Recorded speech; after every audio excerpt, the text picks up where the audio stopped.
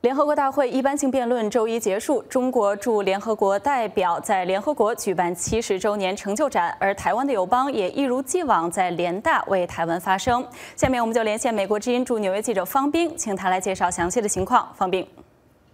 好的，卡拉。历时1周的联大辩论今天结束，在本届联大辩论期间呢，正好是北京大张旗鼓的庆祝建国70周年。中国常驻联合国代表团在联合国总部大厅举办了一个图片展。但是他对中华人民共和国70年历史的叙述受到了一些政治和历史学者的挑战。我们来看报道。这个图片展用英文开篇道出的主题就是中国从1953年就实行了产生各级人民代表的选举法，并建立了少数民族的自治制度。在新政体之下，包括西藏人民在内的全国各族人民欢欣鼓舞。但是，哥伦比亚大学政治学博士、异议人士王军涛说，这是颠倒黑白的叙述。其实，共产党最怕的就是真正的选举，因为那样会把共产党选下去。首先，中国就很长时间没有什么选举法，真正的选举法呢是在80年代以后才开始想制定一部选举法。在80年代时候的选举法确实曾经有过想有所改革的这种想法，但是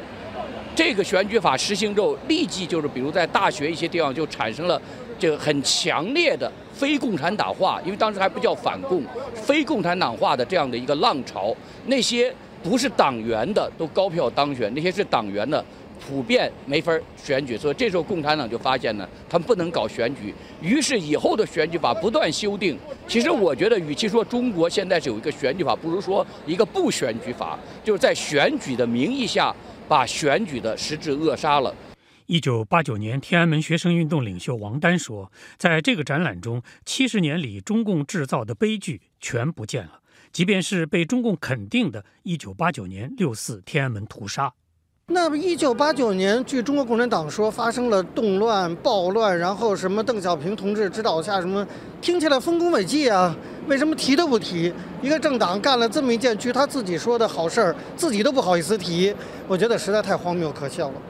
这个图片展的另一个特点是把中国70年历史按照目前被习近平肯定的5大领袖即毛、邓、江、胡、习的顺序来加以叙述。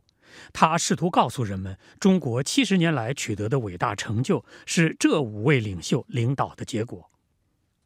王军涛认为这非常荒唐和可笑，这里显然把改革开放时期2位中共领袖胡耀邦、赵紫阳抹杀了，这凸显了习近平要把一些历史真相掩盖起来的特点。在习近平下面呢，实际上中国的民主政治出现了，实际上就政治呢出现了大倒退，已经从一个威权的或者集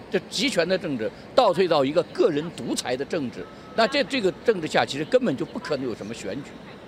美国之音方冰、张真纽约报道。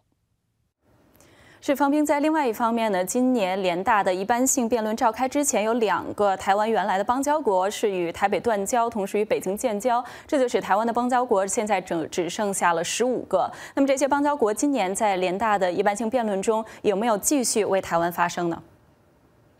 是的，在联大辩论开始前，正如你所说的，台湾的邦交国所罗门群岛和基里巴斯突然的跟台北断交，跟北京建交。不过呢，这剩下的15个台湾的邦交国当中呢，仍然有11个在联大的一般性辩论中为台湾参与联合国发声。尤其是过去3年都一直没有为台湾发声的危地马拉，今年其总统发言指出，台湾的中华民国应该被纳入联合国及其机构之中。我们来听听危地马拉的总统是怎么说的。At the international level, Guatemala considers that all 危地马拉认为所有国家，尤其是拥护民主和联合国原则的国家，有权属于这个伟大的组织。我们相信台湾的中华民国的经验和能力能加强这个组织及其机构的多边主义。capabilities of the Republic of China, Taiwan could contribute to strengthening.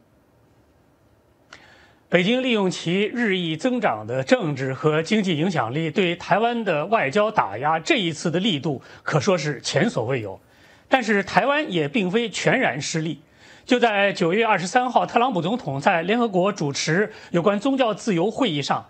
台湾驻纽约的经文处处长徐立文大使出人意料地应邀出席在这个会议当中。我们从联合国电视实况转播的视频当中呢，就可以看到，在镜头切到观众席的时候，徐立文大使呢就坐在特朗普总统的女儿伊万卡·特朗普的后面的3排。据台湾媒体报道，徐立文大使应邀出席这一会议是自1971年中华民国政府退出联合国以后，首位台湾外交官可以进入联合国参加正式的会议。